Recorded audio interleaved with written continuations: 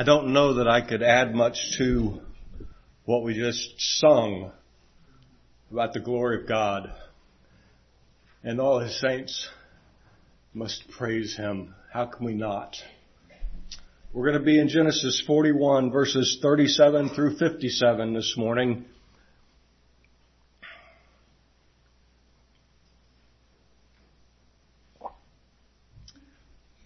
Recall how we've been told previously in this story that's unfolding before us. Joseph had been sold to Potiphar, and it was said that the Lord was with Joseph and caused all that he did to prosper. When Joseph was in prison, the Lord was with him and gave him understanding of the dreams of the chief butler and the chief baker. 2 years later, the Lord is with Joseph as he interprets Pharaoh's dream and gives him counsel. And in our passage today, we see that the Lord was with Joseph and caused him to prosper in wisdom. Maybe second to Solomon in the wisdom that God gave this man. So, Genesis 41, we'll read first verses 37 to 45. So the advice was good in the eyes of Pharaoh and in the eyes of all of his servants. And Pharaoh said to his servants, "Can we find such a one as this, a man in whom is the Spirit of God?" Then Pharaoh said to Joseph, "Inasmuch as God has shown you all this, there is no one as discerning and wise as you. You shall be over my house, and all my people shall be ruled according to your word. Only in regard to the throne will I be greater than you." And Pharaoh said to Joseph, "See, I have set you over all the land of Egypt." Then Pharaoh took his signet ring off his hand and put it on Joseph's hand. And he clothed them in garments of fine linen and put a gold chain around his neck. And he had him ride in the second chariot of which he had, and they cried out before him, "Bow the knee." So he set him over all the land of Egypt. Pharaoh also said to Joseph, "I am Pharaoh, and without your consent, no man may lift his hand or foot in all the land of Egypt." And Pharaoh gave Joseph's name Zaphnath-Paneah, and he gave him as a wife Asenath, the daughter of Potiphar, priest of On. So Joseph went out over all the land of Egypt. The text starts off by saying the advice was good in the eyes of Pharaoh and the eyes of all of his servants. You recall what advice this was?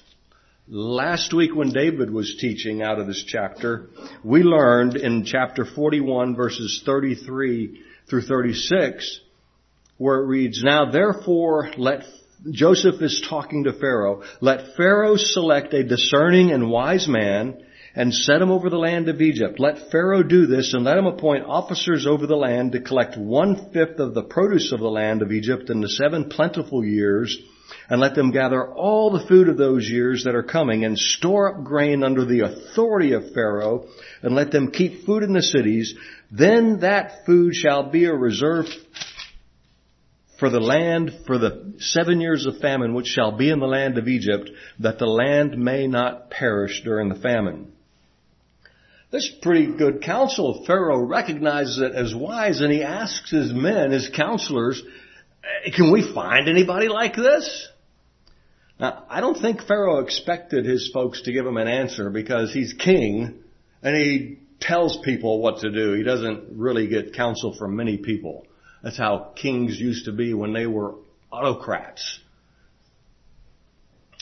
It's interesting that Pharaoh specifies the man should have the Spirit of God in him. This is interesting. A pagan king knows something about the God of Joseph. He had been told back in verse 12 that Joseph was a Hebrew. He had no doubt heard about how Potiphar had prospered under Joseph's care. He had to have known that. Potiphar was a high-ranking guy in his kingdom, and he prospered immensely because of Joseph. God was with Joseph. He might have heard stories about old man Abraham, who was a Hebrew, whom the Lord prospered, giving him victory over 5 kings in the valley of Sodom. Pretty impressive victory. Had to have been talked about amongst those Amalekites and all the other ites that were out there. And all throughout Scripture, we read about people who heard about the God of the Jews, the God of Israel, the God who flattened Jericho, reduced Sodom to ash. These stories were known. Some, like Simon Magnus, thought they could buy the power of God. He's currency to be handled. Others, like Rahab, recognized that Yahweh was too great for any to stand against. You got these two reactions when people come into true knowledge of God. I want to be like Him, or nobody can stand before Him because He is too great. Whether Pharaoh was in awe of Yahweh, or whether he was merely motivated by self-glory, or even the good of his people, we don't know. We do know that he recognized that Joseph had wisdom beyond mortal man, and he elevated him to be in his kingdom to a similar position that he was in Potiphar's house. Potiphar's house is important. Pharaoh's kingdom is much more important. Second in command at a much higher station in life. Responsible for everything other than the throne. He can't issue edicts as king because he's not king. John Gill said, Joseph was not merely as the corn master general to take care of provision for corn in time of plenty against time of scarcity, but as a viceroy or deputy governor over the whole land. He says, because all these honors and insignias, the ring and the robes that were given to him, ride in the chariot. The guards that attended him, when he rode on chariot, they called the people, telling them to bow down before him. We heard that in our text. And Gill says that this is a token of veneration and respect. You hear those terms back in the Roman religion, veneration and so forth. It's how people give honor to deity. They proclaimed abrek, a phrase, a word which some old commentator said describes a person who is father to the king. They ascribed to Joseph this status. He was the father to the king, not in the flesh, but he was a man who provided protection to Pharaoh's kingdom. And you see in chapter 45, verse 8, Joseph describes himself as a father to Pharaoh after he's revealing himself to his brothers and sisters. All of this has been set up by God for a man upon whom He had set His favor. We find out later what all of this culminates in. This progressive revelation that shows the handiwork of God in time coming to this point and that point, which all points to the fullness of time.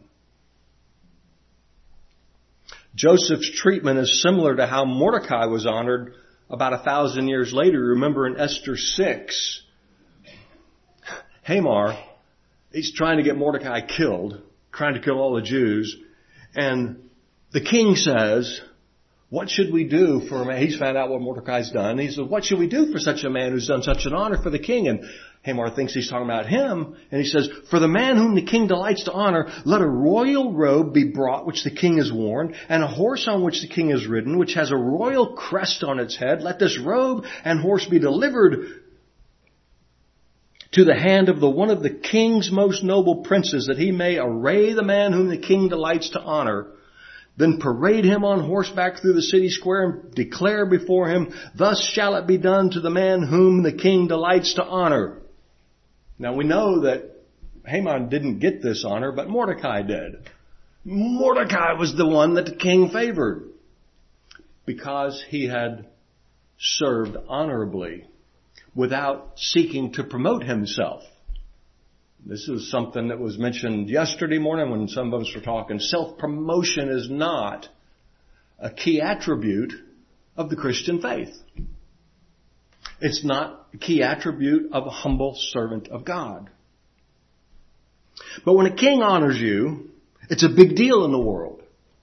It was a big deal to Mordecai. It was a big deal to all the Hebrews that would have otherwise been killed. It was a big deal to Joseph. Big deal to Joseph. In our day, kings are quite domesticated. And they're not feared. But you go back 600 years, 1,000 years, 2,000 years. Kings were the voice of God to the people. Caesar is Lord. That was not simply a phrase. The man Caesar thought that he was God, or at least a God. The King of England, when he rebelled against the Roman Catholics, part of his rationale for doing so is he's the King of England and nobody's above me. And you don't talk back to the king. It's not that way anymore. We have a hard time really comprehending how fearful and autocratic ancient kings were. Pharaoh puts emphasis on Joseph's authority. He wants people to understand this. He's, I am Pharaoh. And without your consent, no man may lift his hand or foot in all of Egypt. That's not simply, as Gil said, it's not simply giving Joseph management over the corn supply. That's talking about all the daily minutia that goes on throughout all the land and everybody's life. You don't raise a hand or foot unless Joseph says. I would not want that kind of responsibility. In the army, if you're a platoon leader or company commander, first sergeant, you got some authority and responsibility over people. And it can sometimes get to the raise a hand, raise a foot type of level. But you want people that are thinking and can do what's right without micromanaging them. But at any rate, we don't know how that worked out, but we know Joseph had that authority.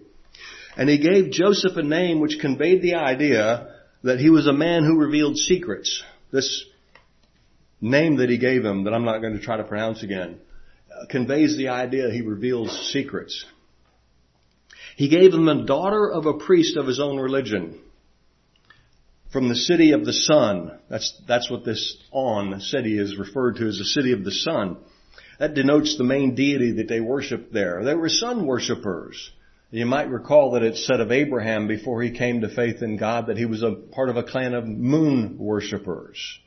People tend to be attracted to the celestial bodies that they can see and assign deity to them. Now,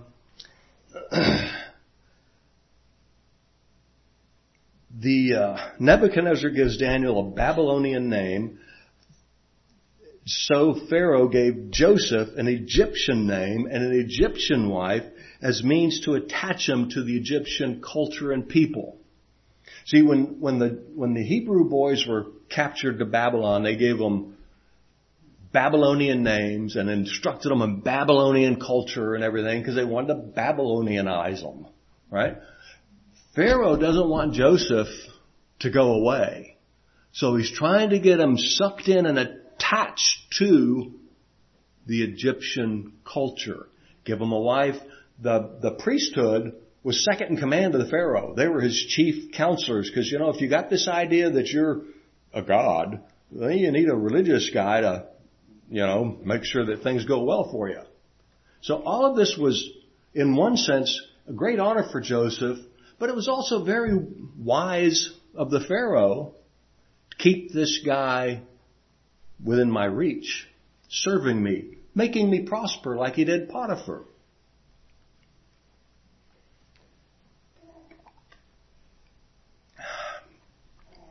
See, the same idea is at work in the world today.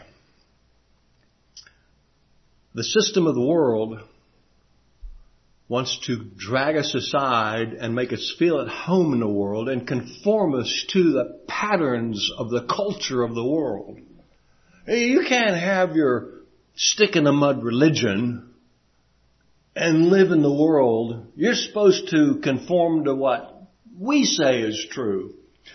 I saw on the news yesterday, or 2 days ago rather, the governor of Kentucky. He recently spoke against advertising. There's some people in his state that are advertising a bill that they want to pass that would oppose transsexual, the agenda of all that mess. The Kentucky governor described this advertising as angry, nasty, scapegoating, hate-based. And he summed up the reason for his position being in favor of emotionally and surgically mutilating young children. That's what he's in favor of. And he says, quote, I think that's a threat, this agenda against this. I think that's a threat to who we are and certainly violates that golden rule that we love our neighbor as ourselves and that parable of the Good Samaritan that said everyone is our neighbor, end quote. You can't love your neighbor unless you go along with them and say that a 4-year-old or a 12-year-old can be sexually mutilated because Joan was a tomboy growing up. I thank God that she grew up when she did and not faced the onslaught of the Babylonians and the Egyptians that are driving our cultures this day. That's what the world is doing to us, brothers and sisters, trying to pull us away. In all the years that Joseph spent in Pharaoh's court, he never lost sight of Yahweh.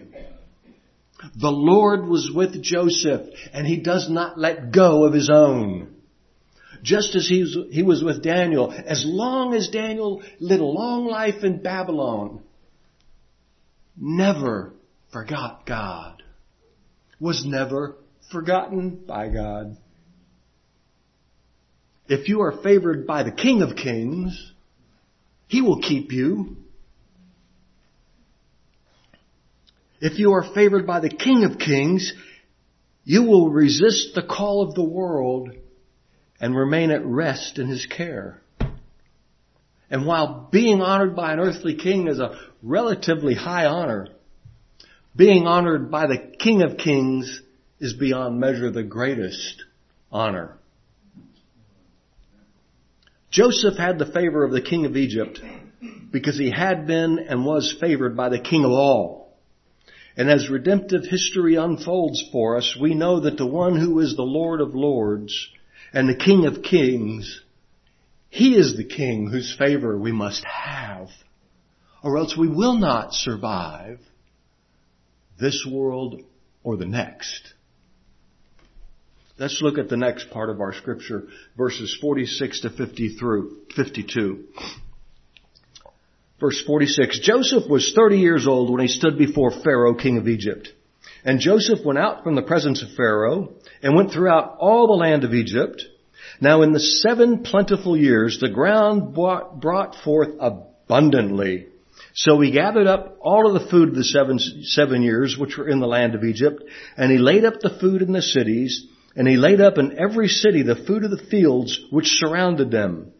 Joseph gathered very much grain as the sands of the sea until he stopped counting, for it was unmeasurable. And to Joseph were born 2 sons before the years of famine, whom Asenath, the daughter of Potipharah, priest of On, bore to him. Joseph called the name of the firstborn Manasseh, for God has made me forget all my toil and all my father's house. And the name of the second he called Ephraim, for God has caused me to be fruitful in the land of my affliction.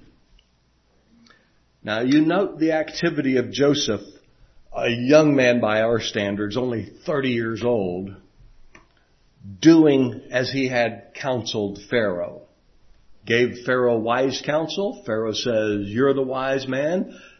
Do this. Joseph is carrying out the counsel he'd given Pharaoh. Apparently nobody else in the whole world of that time had any idea that this famine was coming, because there's nothing in the Bible and nothing that I know of in extra biblical history that said other nations made preparation. Even the Egyptians, who were told that 7 years of famine are coming after the 7 years of plenty, the people that Joseph went around collecting grain from, there was grain left over, and we'll see they didn't even pick it up and store it. They were just sitting back and letting Joseph do what he had been told to do. Pharaoh's chief executive had been traveling the land. Joseph was telling people what was coming and ordering food to be stored up in every city. And it's produce of the field, so it's likely grain, because that doesn't rot very quickly. Wouldn't be perishable stuff. We're talking about you're storing it up each year of 7 years, so it's got to last. The oldest thing has to be 7 years old when the abundant ends, and it's got to last, maybe you go first in, first out. I don't know if they had that sophistication, but it had to be something that would stick around for a while without rotting. But see, there's no evidence that the people took any action to make ready for the savage famine that this man was telling them about. And this, I think, is the human condition. Man will see calamity and make attempts to ready himself, but he doesn't know the extent of the calamity that's coming. See, we talk about the zombie apocalypse sometimes. You got to be ready for that. When the society breaks down and everybody goes crazy. Well, how much food do you need to have, prepper? How many bullets do you need to have, prepper?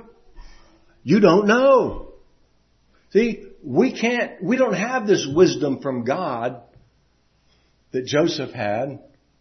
And our kingdom is not on this earth as Joseph's was.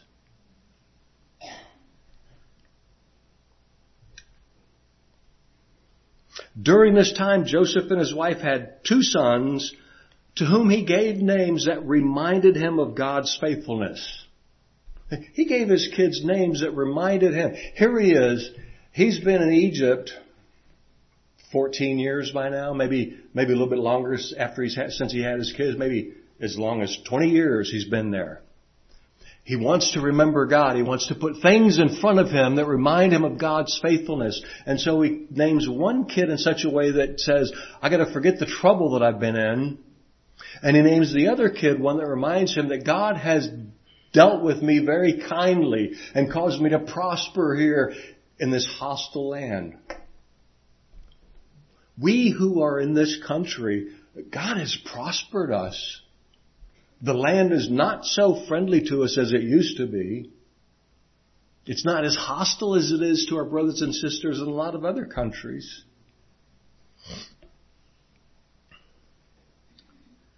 Joseph didn't spend his days bemoaning his misfortune. He didn't spend his days imagining that he was responsible for his success. Gill observed, in the land of Egypt, where he had been long afflicted, even for the space of 13 years more or less, in his master's house and in prison, God made him fruitful in grace and good works, in holiness, humility, and oftentimes afflictive seasons are the most fruitful ones in this sense. See, the ways in which God made Joseph fruitful are the ways that we ought to desire to grow. Holiness, humility, grace, good works. Do you want those things to be evident in your life? I want them to be evident in my life. And I think I don't pursue them as vigorously and diligently as I ought to much of the time.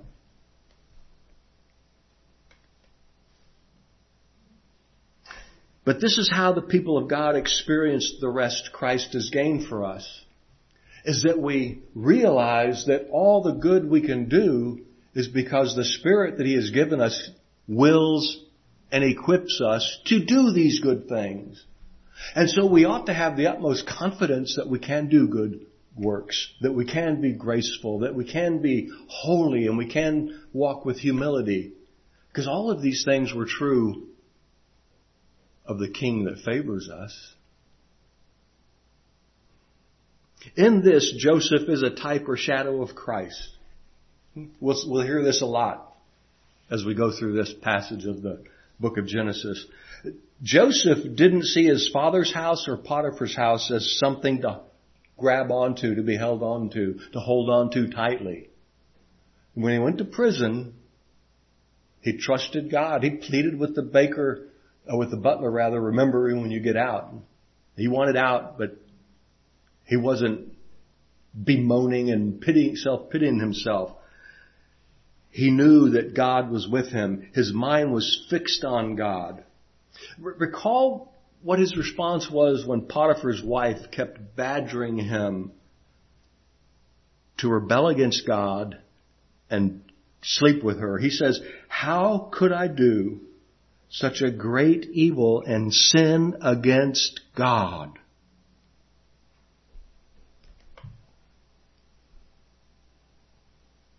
Do we see sin that way? It's an evil and it is against God. Joseph is now exalted to a higher place as Pharaoh's vice regent, and his focus is still on God. His actions and his speech reflect a man who truly knows God and is favored by Him. Let's look at the last 4 verses here, the power of God. We've looked at the wisdom of God. Now we're going to see the power of God, verses 53 to the end of the chapter. Then the 7 years of plenty which were in the land of Egypt ended, and the 7 years of famine began to come, as Joseph had said. The famine was in all lands, but in all the land of Egypt there was bread. So when all the land of Egypt was famished, the people cried out for bread. Then Pharaoh said to all the Egyptians, "Go to Joseph. Whatever he says to you, do." The famine was over all the face of the earth. And Joseph opened all the storehouses and sold to the Egyptians. And the famine became severe in the land of Egypt. So all countries came to Joseph in Egypt to buy grain, because the famine was severe in all lands. Good times come and good times go at the command of God. 7 years of plenty, 7 years of famine. Man can't predict the length of famine, war, or prosperity. Weathermen can't predict the weather more than about 3 days out with any type of credibility. We just don't know what's going to happen tomorrow. Oh, we know that there's freezing rain coming tonight.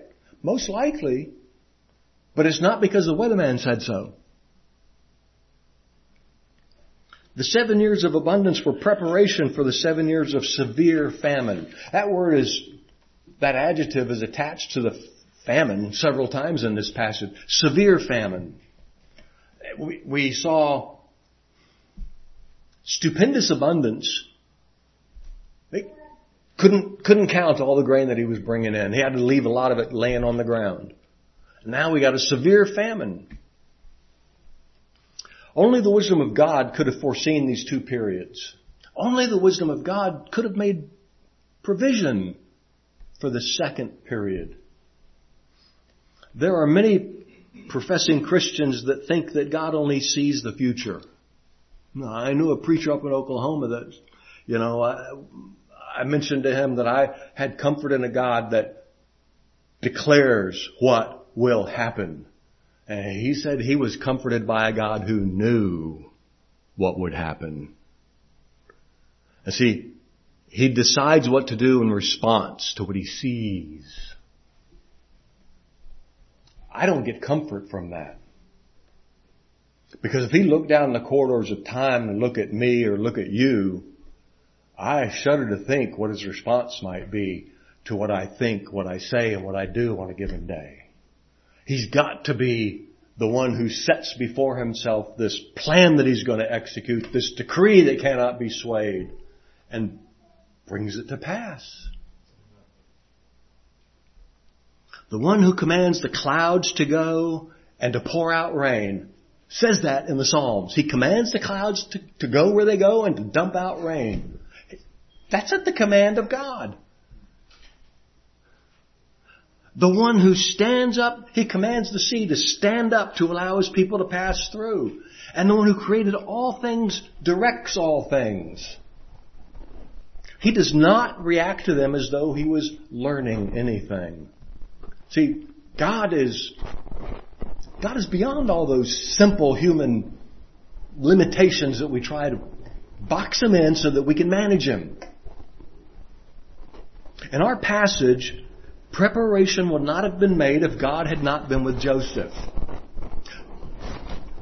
We'll find out later, in the next chapter, that back in the land of Canaan where God's people were, there was no word given to them. 7 years of plenty and 7 years of famine.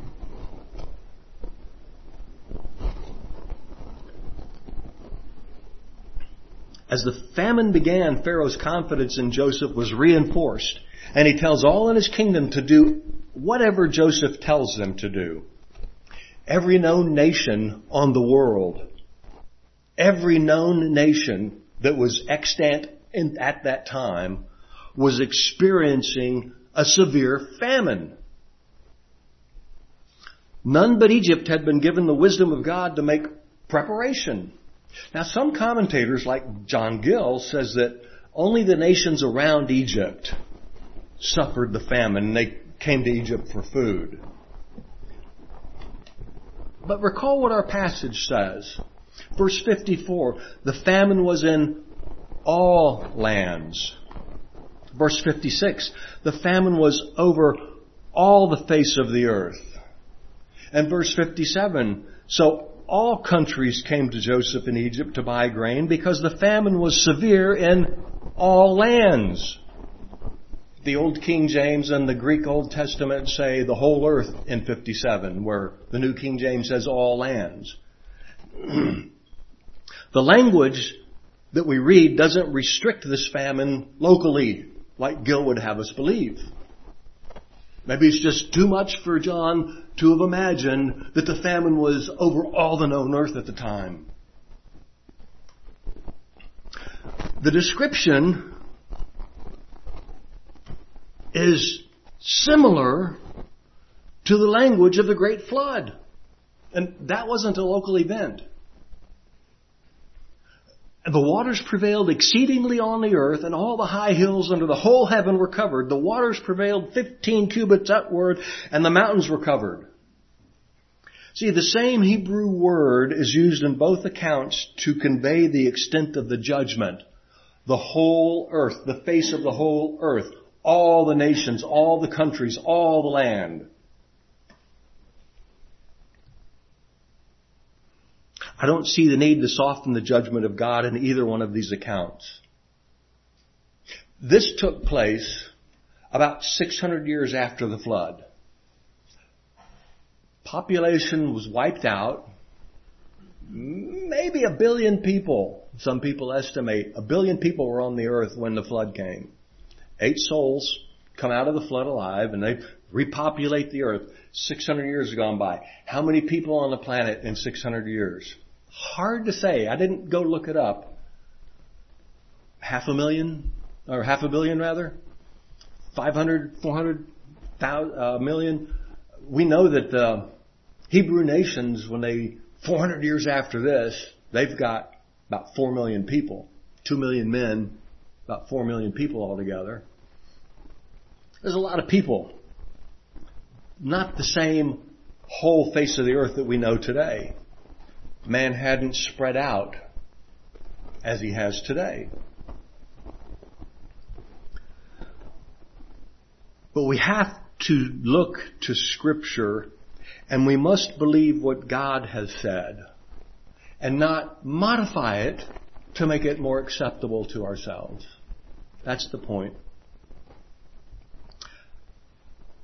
He could have caused a worldwide famine. Today, he could cause a worldwide famine. As widely populated as the earth is, he could cause a famine over the whole face of the earth today. He could cause abundance to be in 1 or 2 or 3 places that would provide food for the rest of the world. Because he's God.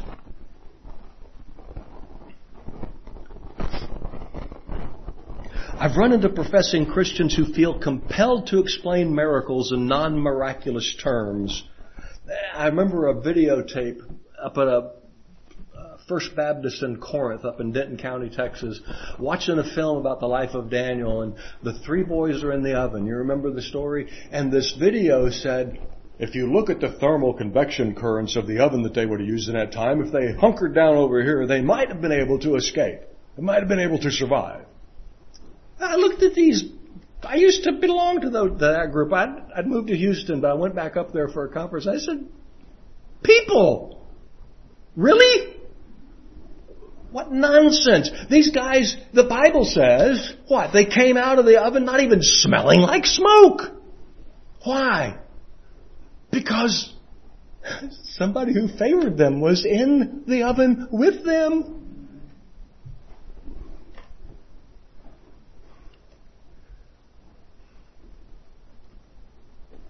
The oven was 7 times as hot as normal. And see, whether that miracle or the miracle of giving somebody life so that they are walking as a child of God, both of those things are miraculous and beyond our ability to fully comprehend and beyond our ability to affect one way or the other. Our attitude ought not to be in disbelief until it makes sense to us. See, that's the danger. I don't understand how that could happen, therefore I'm not going to believe it. That's a dangerous position to be in. Now, we'll go back to the story of Daniel because we know it so well. There was this king, and he was full of himself. And he went out on his back porch or his front porch, I forget which was it was, and he said, look at all the stuff I've done. And boom, he wandered for 7 years as a wild animal. And when he came to his senses, what does it say in Daniel 4? Nebuchadnezzar goes through all of that, and God restores his sanity to him and says, God's dominion is an everlasting dominion, and his kingdom is from generation to generation. All the inhabitants are regarded as nothing. He does according to his will in the army of heaven and among the inhabitants of the earth. No one can restrain his hand or say to him, what have you done? Yeah, that's a mighty God. The most powerful king reduced to a wild animal. Yeah, he thought he was a god. He got confronted with the one who is the only God. We can't comprehend how God does something. We ought to marvel that He is more than able to do such things, rather than fall into the sin of unbelief, trying to reduce the work of God into something that we can comprehend in our little human mind. And while the details of the countries that came to Egypt to buy grain is lacking, there's no record of that any of them are aware of who was behind the provision that they were taking advantage of. The Bible doesn't say. It does not tell us that they came giving praise to God as they bought grain from Joseph. We don't see that anywhere. We need to be looking for the spiritual realities that when we are faced with various trials. See, these people were faced with severe hunger, and we don't see any evidence that they had a spiritual hunger that they were dealing with. When we are faced with temporal trials, we need to be asking, God, what are you showing me? What am I to learn through this trial?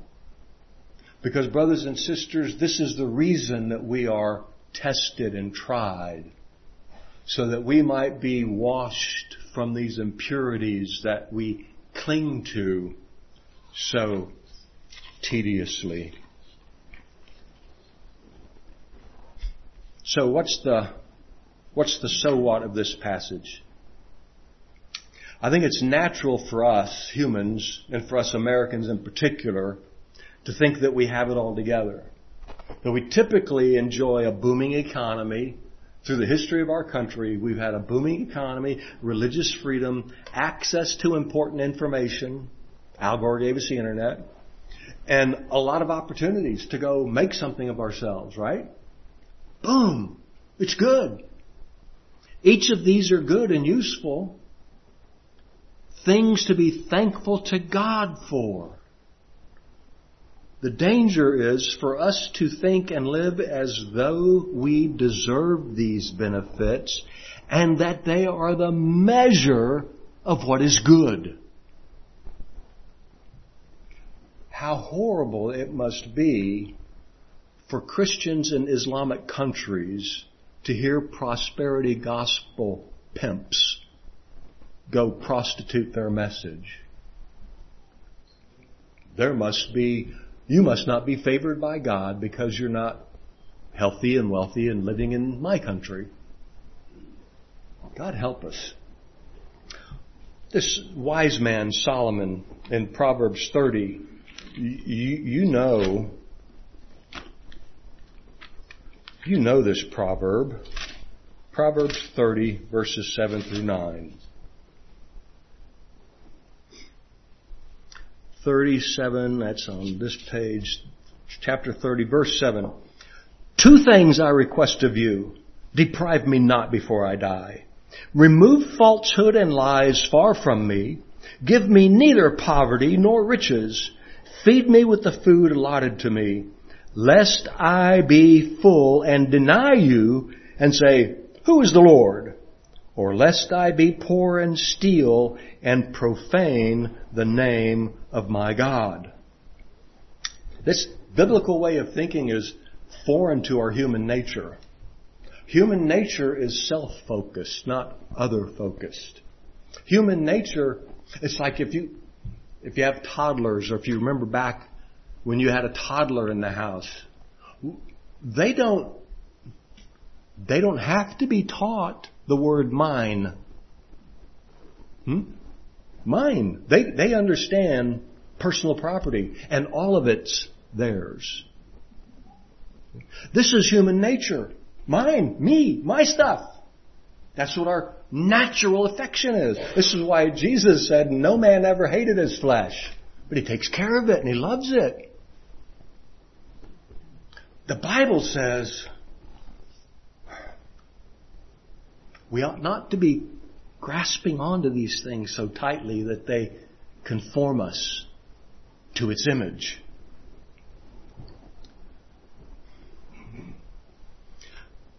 The man to whom God gave much wisdom asked God to keep lies far from him and to teach him to be satisfied with sufficiency.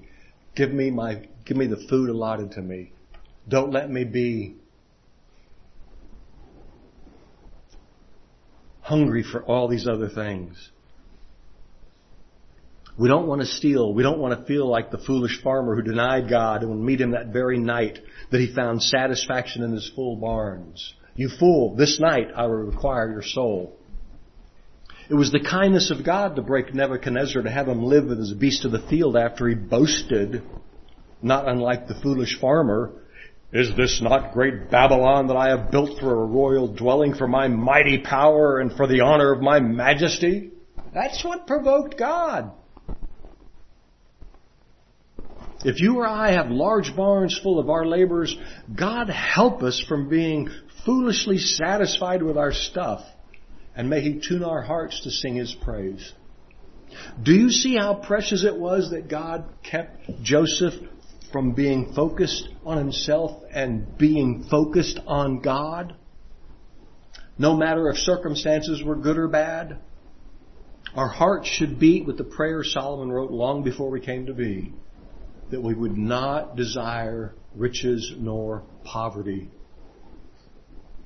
No matter the advances of technology, no matter the advances in education and the availability of information, the spiritual condition of man has not changed one bit since the fall.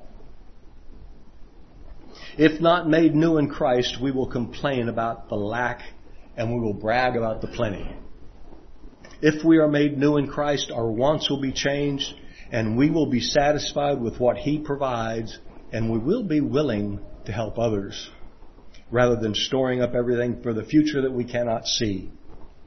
This love of God, if poured out into your soul, will evidence itself in your love for one another. Not too proud to ask for help, not too proud to give help. Leonard Ravenhill said, quote, "The greatest miracle that God can do today is to take an unholy man out of an unholy world and make him holy, and then put him back into that unholy world and keep him holy in it." Now, I'm not sure if that's the greatest miracle, but I certainly agree that it's a miraculous thing. This is how Joseph was kept during his time in Egypt, and it's how Daniel was kept in his time in Babylon. And this is how you and I are kept during our time in the here now. This culture which presses us from every direction to go along, to not be such a stick in the mud, to pretend that sin is actually what pleases God. There's professing Christians that say homosex is a gift from God. The Universal Metropolitan of Community Churches ran into them 20 years ago when I lived in Denton County. That's their doctrine. If God doesn't keep us,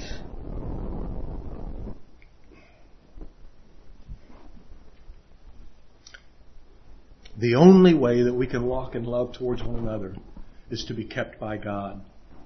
The holiness of God is hand in glove with His love for us, whom He has raised up from spiritual death.